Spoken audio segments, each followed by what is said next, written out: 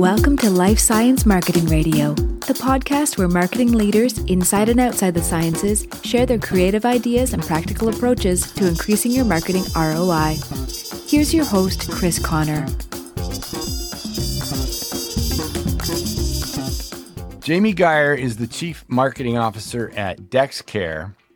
And in her role at DexCare, Jamie is responsible for establishing the company as a category leader in modernizing the way consumers discover, access, and choose their healthcare services, from digital search to booking an appointment. And she comes here today with 25 years of healthcare tech experience at several different companies. Jamie, welcome to Life Science Marketing Radio. I am super glad to be here, Chris. All right, this will be fun. We're going to talk kind of about sales cycles, long customer journeys, and relationships. You have experience marketing very high value systems with long sales cycles. So talk about the customer journey and the kinds of things you think about to build relationships, particularly with new customers, both digitally and face-to-face. Well, I've been in this space for about 25 years now, Chris, and the buyer journey really hasn't changed a whole lot. It's changed from the way that we can engage and convert buyers into customers, but for the most part, the sales cycle has remained the same. It's very, very long. And so I've primarily focused on selling enterprise software where you have upwards of 8 to 10 different buyers. You have influencers that can recommend solutions. And during the course of a 12 to 18 month buyer cycle, you're having to figure out ways to keep people engaged and to make your brand memorable because you're competing with thousands of other vendors in the same space. And namely in healthcare, we sell into provider organizations. You've got maybe 1,000 providers that are part of your marketplace. And so if you think about the thousands of vendors going after the same buyers, you're constantly thinking of ways that you've got to break through and make sure that your message is getting through, being heard, and that it resonates with a problem you're hoping to solve for that health system. But that hasn't changed. The tools have changed in which we can now orchestrate different sales and marketing motions to make sure that we're reaching 10 different buyers in addition to all of the influencers that you want to bring along on the journey. And so you got to think about it in the terms of how do you keep them engaged and how do you make your brand memorable through those different moments in time as you are bringing them along, especially like in the case of DexCare, we've been in the marketplace for 2 years. So not only am I marketing a product, I'm building a brand around the company. And so you're having to do a lot of heavy lifting, especially in the category in which we're in. And so there's a value exchange where you're educating the buyer as well as sharing with them how you're solving a problem that they have. Yeah. So that was an eye-opener. I mean, I understand the 8 to 10 buyers and then the influencers, but didn't really think about hundreds, if not thousands of competitors and thousands of providers who are going to be the end users of whatever the team decides to implement, right?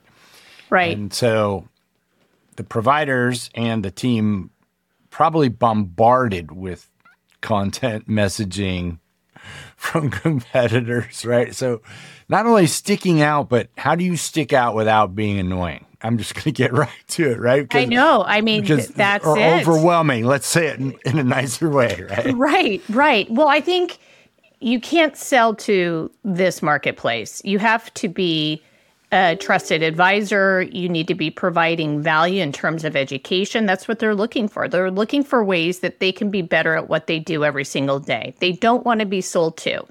If you're selling, you're going to be put right into their delete folder. And by the way, many of these health system executives, they're getting 215 emails a day.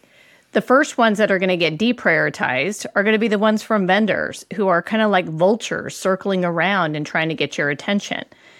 What has not changed about this industry in the 25 years that I've been in it, Chris, is simply it's a relationship business. Because the sales cycle is so long, because for the most part, vendors have overpromised and underdelivered on expectations of what their software can do. It's a referral business.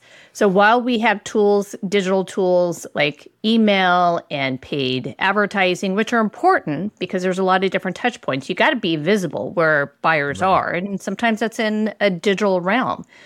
But the reality is your relationships, the relationships that you're building with these buyers, the word of mouth component where your customers hopefully are singing your praises, that they're referring you to other buyers, that's really simply the way to break through is that, which gets down to making sure that you have happy customers and a product that works, because that's going to be your biggest demand gen engine.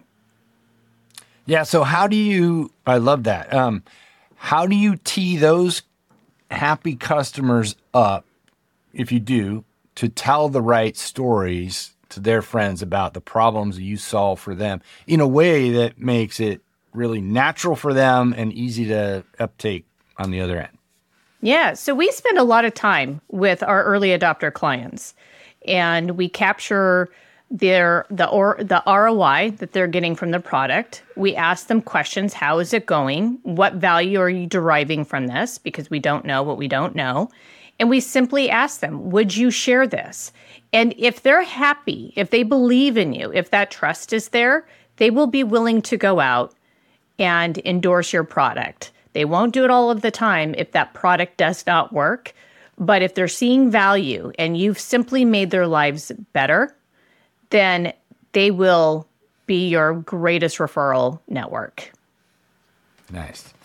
So let's talk about tactics that you measure and the ones you don't. And how do you put a value on and sell to the CEO and CFO the things that you can't measure?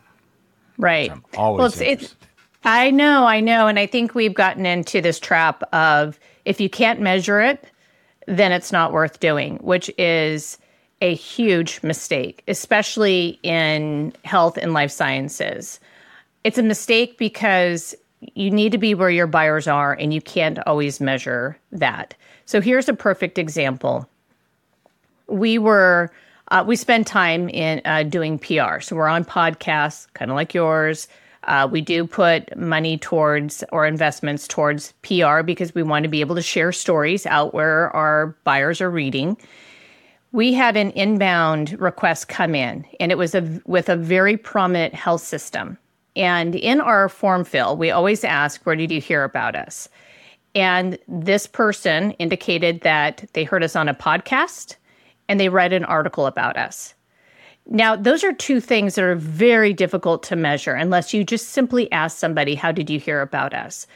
But if I didn't have a traditional way of measuring the hard ROI, then I would not invest in those channels. But we know that they work because we know that people listen to podcasts. We know that they read because they're trying to get educated.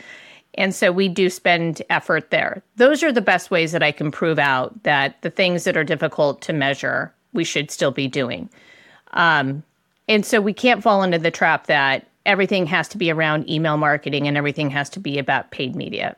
I mean, it's just a huge mistake in this industry, as we all know. If you've spent time in it, you just know that. I think that there's other kind of traditional ways that we engage with our buyers, like trade shows and events. There's ways that you can measure the activity there, but how do you place a value on the meeting that you had with the chief digital officer of a major health system and the outputs from that? That's challenging to do, but we know that it has a lot of merit and a lot of value. And so I just simply base my metrics on implied attribution, because we know those channels work. And then, yes, the other things that we can measure with a high degree of precision, but they're only, a touch point in a moment of time, and that time spans 12 to 18 months. Right. So a couple of observations there. One, I think if I know what you're talking about, the form fill, because we've talked about Chris Walker before, it's not a drop down. Are you using drop down, or do you say, you tell me, write it out? How you found me. this. Yeah. Tell me. Can't be a drop down. It's got to be a tell me. Yeah. And then where was I going with the other one? Oh, I was just thinking about the things that you can measure, like, digital ads and emails, those are the very same things that are the easiest to skip, delete, move past. Whereas if someone tells you they read an article, went to a podcast, that was them. They had to put some effort just to get there, right? They chose that. Right. As opposed to, it's an opt-in as opposed to an opt-out in a sense. Well, it's you would consider it to be high buyer intent because they took the time. They took time out of their day to listen to what you had to say in the case of a podcast, or to read the article about how to do better in a certain area. They took the time to do that as opposed to quickly looking at an ad. But I'm not dismissing the importance of paid media and email and some of those other ways. You have to think about your outreach and engagement from a multi-channel approach because you want to be where your buyers are, and it's not linear, and they're all over the place. We happen to spend a big portion of our media budget on LinkedIn, for example. That happens to be the channel where a lot of our buyers are, and there's a lot of thought leadership. And so if anything, we've really focused our paid media on a single channel, and we want to get really, really good at that. And so that's where we're placing a lot of our investments. But it's one of many. We know as soon as we capture their attention, a relationship begins, and that's where we have to start developing even higher levels of trust and rapport beyond just what they see with us in a digital way. Can you talk a little bit about the kinds of thought leadership things you're doing on LinkedIn? Because I think this is an important thing that people aren't taking enough advantage of. Well, to be clear, our customers are the greatest thought leaders on the subjects that matter to us because they live and breathe it every day. We're simply a partner to them to solve problems. And so we spend a lot of time with our clients simply promoting their own thought leadership on these topics. That's number one. Two, we do spend time on building content that is education rich. Again, we're not trying to sell, but we are trying to persuade and influence our buyers towards a certain position or how to solve a problem in a certain way. And that just requires education, especially in this space, Chris, where you have some dominant software vendors who like to make the claim that they can do everything. They also happen to be the exact same vendors that have overpromised, underdelivered. And so the marketplace is they become cynical, and rightly so. I get it. Again, I've been in the space for 25 years, and I used to work for one of those vendors. And so we're having to do a lot of extra work to really differentiate ourselves from these other players in terms of what our systems can or cannot do. And the best way to demonstrate that is through the customers that actually use your product and are getting value from it. That is the best way. That's where we're placing a lot of our thought leadership. Now, we do make investments, Chris, in associations and industry memberships where a lot of our health system executives go. We invest in speaking opportunities, but what we do is we invest our personal time in simply being there and scheduling meetings and spending time with them. That visibility is super important. Nice.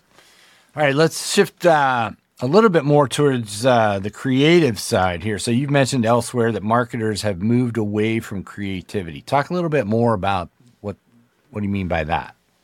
What I mean by that is creativity is very difficult to measure. You can't really measure it outside the performance of where you've applied that creativity to. And so we get so laser focused, again, on the metrics that the pendulum has swung to focusing on the performance of the channel and not necessarily what you're feeding the channel. So I'm a huge proponent of having inside creative teams who really understand your marketplace and your brand. That creative team is going to create that exact content that we need, those things that bring our brand to life, that become the ammunition for the channels that we've set up. I can have the greatest demand gen engine. I've got it all set up. I've got the infrastructure. I got the team. But if I'm not constantly feeding it with things of value that get the reach to our buyers, it doesn't matter. So I think that we've swung the pendulum so far that we continue to forget the importance of creativity. The creative aspect, too, is the thing that can be very challenging to track and to measure. But we know that it works. We know that people are visual thinkers, for example. And so the way that you can capture their attention in a very short amount of time is the way that you can be creative in the way that you deliver a message, that you deliver an image. And so those things actually matter when it comes to capturing someone's attention, and their attention span is already so short. Yeah. All right. I'm going to take a little side trip here. Okay. Because we're talking about creativity and memorable messages. And so what's resonating for me this week is I actually wrote a post, I haven't put it up on LinkedIn yet, about Jimmy Buffett. Oh. Who sadly Yes. passed away this weekend. Away. So, and what made him special was, partly his use of language. So it wasn't just, a soundtrack for a lot of us, but his powers of observation and description, and that level of creativity and kind of the words he used and painting very vivid pictures of these people and places that I think was part of the magic of how he connected so deeply with so many people. So I'm going to throw that out there as well. You know what? The thing about Jimmy Buffett is he brought you into his world, or he went into yours. And that was the power of the words he used in his songs, even the visuals he used on stage or in his videos. But he knew that, and he was a great storyteller, and people could connect with that. So let's talk about that for a second, because part of creativity is your ability to tell really good stories, because that's how you connect. If you want to break through and reach somebody, you better have a really good story. And here's why. There's been a lot of research done on this, Chris, where the power of story, there's science behind that. There's a lot of science behind human connection and getting on the same brain wavelength through storytelling. There's these neural networks. They just tend to connect when somebody is emotionally connected to the story that you're telling. This is why it's so important. And let me give you an example of that. I could easily go out and tell a story about how wonderful my product is. My product makes it easier for health systems to be discovered when people are searching for care. And once you have their attention, you can easily navigate them to the best fit care options, because we understand what your capacity is and we're going to optimize that. Okay, great. That's what we do. But here's the impact story. The mom at 5 a.m., she's a single mom. She wakes up and she's got a fever. She's got 3 young ones, Chris. But she doesn't feel well, and the last thing that she wants to do is to get those 3 kids dressed, packed into a car, and on the road to urgent care. What she wants is the convenience of being able to do a virtual visit so she can stay at home and not worry about the children, and she can get access to a doctor immediately. That's the story. That's the single mom who wants the ability to quickly search, make an appointment, conduct a virtual visit so that she doesn't have to pack up 3 young kids who are probably crying and doing all sorts of things. She just simply wants to feel better. That's the power of the story. So that's the difference. When I share that story, and by the way, that's a personal story for me, but when I share that story, there's going to be a lot of people in the audience who goes, oh my gosh, I get that. I totally understand that. And you just connected with them. And they're going to go, I want to learn more. Why do more hospitals not have this technology? Yeah, that should be that easy. This is a no-brainer. But because I told an actual human story that connected with the audience, they're more inclined to go and now research that solution. Yeah. Because there are people in that story. The first version is a faceless company and a product. Right. The story has people on a journey. Exactly. And you can easily tell a story around the provider who is overworked and feeling the pressures of the 20 patients that she's going to have to see that day.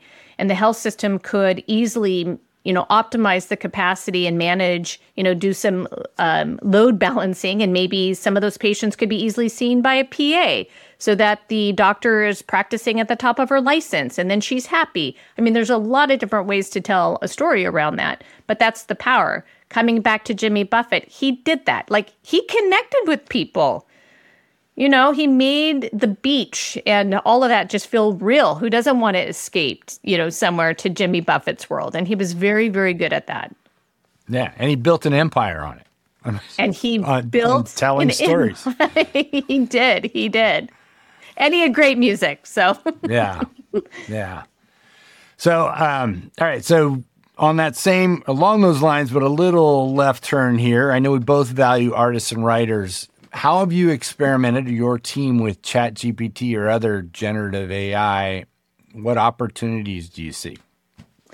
For my team specific, so product aside, because obviously as a software company, we're looking at ways that AI can improve our feature set and even get more usability and adoption among our clients. And to, there's a lot of things there on a product side. From a team perspective, we are using it. We're experimenting with it in a couple of different ways. When we have to turn around copy very quickly, we can draft something, throw it into ChatGPT, and with some directions on tone and personality, it's pretty darn good at coming back with some recommendations on more creative ways to say something. So there's that piece. But by the way, we always start somewhere first, or we always end up editing what comes back. So the writer is never, the art of writing is never replaced from that standpoint.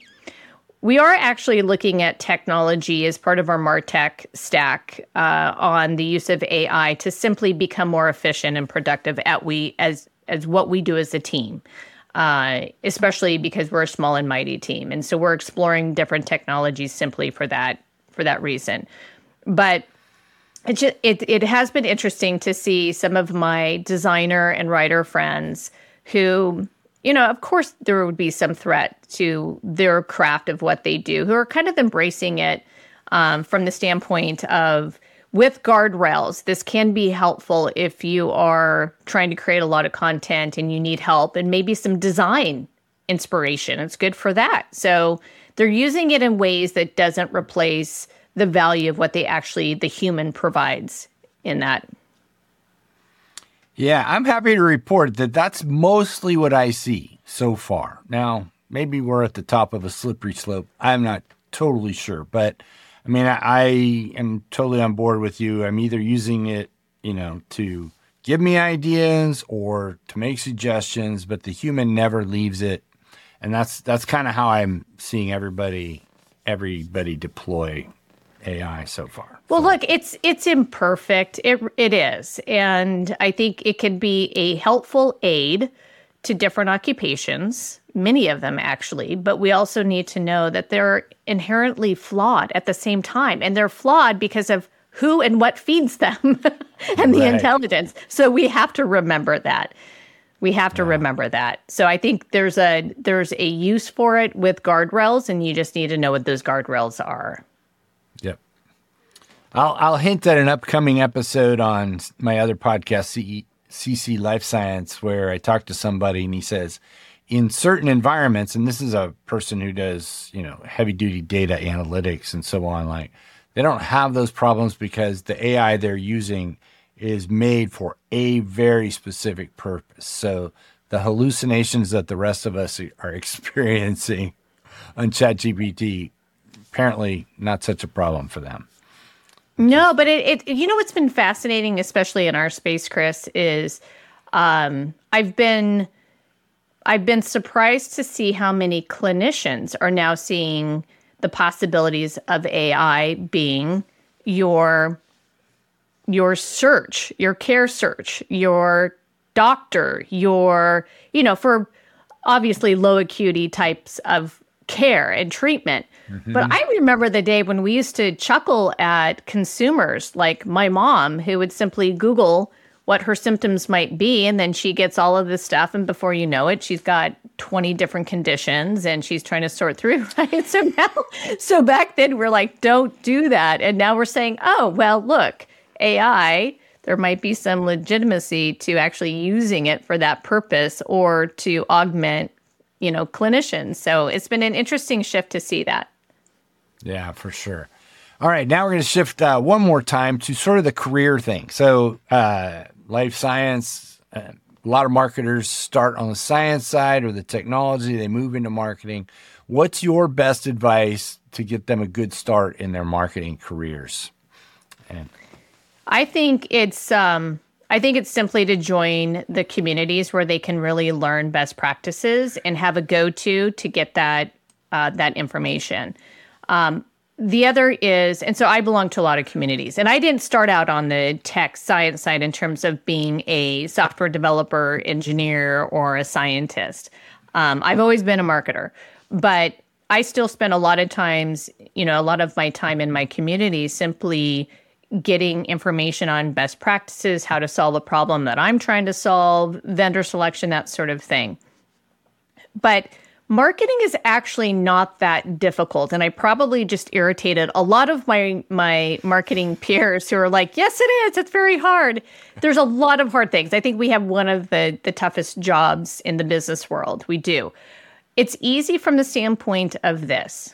We are all consumers. We know what resonates with ourselves as buyers. We know how we search for products. We know how to, kind of sift out the BS. We know. And so if you simply know that, marketing becomes a little bit easier to embrace. What's a good message? Where do I go to search? How do I want to be taken care of as a customer? We all know that. We spend so much time doing Google reviews and stuff because we either had a good experience or we didn't. And those are our buyers as well. And so if you just know that and you know the basics of what a person looks for in a product, how they want to be taken care of as a customer, it makes it a little bit easier to get into marketing. But your communities are really important because that's where you're going to go to get answers when you might get stuck. Yeah. All right. So let's finish with the one thing you told me last time we spoke about marketers interacting with their internal customers who may be scientists or doctors, because I think this is really important. This is important, and it gets to that topic that a lot of different groups are talking about, and that's imposter syndrome. And I actually brought this up in a different conversation that I was having. So I started my career. As I mentioned, I've always been a marketer. I found the thing that really fuels me, and I feel very blessed that I found that. I've always been marketing in the healthcare space and in the technology space. And so because of that, I've been in close proximity to very, very smart people who have advanced degrees. They could be a doctor, it could be a scientist, it could be an engineer, but I've always been in close proximity. These are very, very smart people. So it's easy to naturally have imposter syndrome in terms of what I do versus what they do. Like they're actually building things that are making a difference in the world and in our communities. But I was reminded by a CEO when I had this conversation, this was kind of midway through my career, and he simply said to me, but Jamie, your role is to take all of those ideas and those products to market because that's what they don't know what to do. So they can create the best product, but if it sits on a shelf and collects dust, it never gets out there to be used by people for the benefit of humanity, then it doesn't matter. Your job is to make sure that people discover that technology, start using the technology, and they get the benefit of it. That's really important. And there is an art and there is a science to what marketers do. There simply is. And it's a skill. So going actually back to the scientist or the technologist that wants to get into this field, there are some skills and expertise that you have to have because you don't want to get so enamored with your product that you miss how to actually deliver it in a way that people will want to embrace it. Yeah. Here's what I was saying, why you said that. Like, those people that you say are really smart, which is part of the reason why marketers might be intimidated. They're smart in a different way. They're building things based on physics and chemistry where there are rules that are well understood. You're telling stories, or marketers are telling stories and making connections from my brain to your brain in a way that's not well understood. But I mean, that's the practice, the art part of it that is, I'm sure there is science under there. Maybe we don't understand it as well, but okay, but there is science. And I hope, when I say, you're surrounded by really, really smart people, well, marketers are too. What I mean by that, and I think you kind of hit on it, is you have people that are highly specialized in a field that requires advanced knowledge and advanced degrees. It's highly specialized. And that can be intimidating. But to your point, there is a science to what we do too. And I gave an example earlier, which was simply this. There's a science behind how you tell a story that actually has to do with physiology. It has to do with hormones. It has to do with lots of different things in terms of how people respond and engage with another human being. That is science. And the way that you deliver a story, which is a creative component, that's the best bridging of it. But if you know those things about psychology, physiology, and all of the things that make us human and want to listen and embrace, that is, you have to understand human behavior to understand how to do really good marketing. Right. I just hope that message gets through, that it should be empowering to marketers to not be intimidated by people who have advanced degrees, who studied something for a long time and acquired their skills just in a different process, really. In a different process. But what those engineers and those scientists and those clinicians do not have is the knowledge and the skills for how you actually go to market with a product and idea and get people to want to use it, adopt it, and get benefit from it. And that is our superpower. That is our superpower. And without it, nobody gets paid. And no one gets paid. And companies don't grow. And they don't scale. Exactly. So you have a lot of CMOs who now position themselves as growth CMOs because they know that. They know that growth comes through the art and science of what we do. Nice. Awesome place to finish. Jamie Geyer, thank you so much for your time today. This has been a blast. Thank you, Chris. I love being here. Hey, if you're still listening, that tells me you enjoyed the podcast. But don't tell me, tell your friends, and I'll be back soon with another episode. Okay, you can tell me too. Send an email, chris@lifesciencemarketingradio.com. Bye-bye.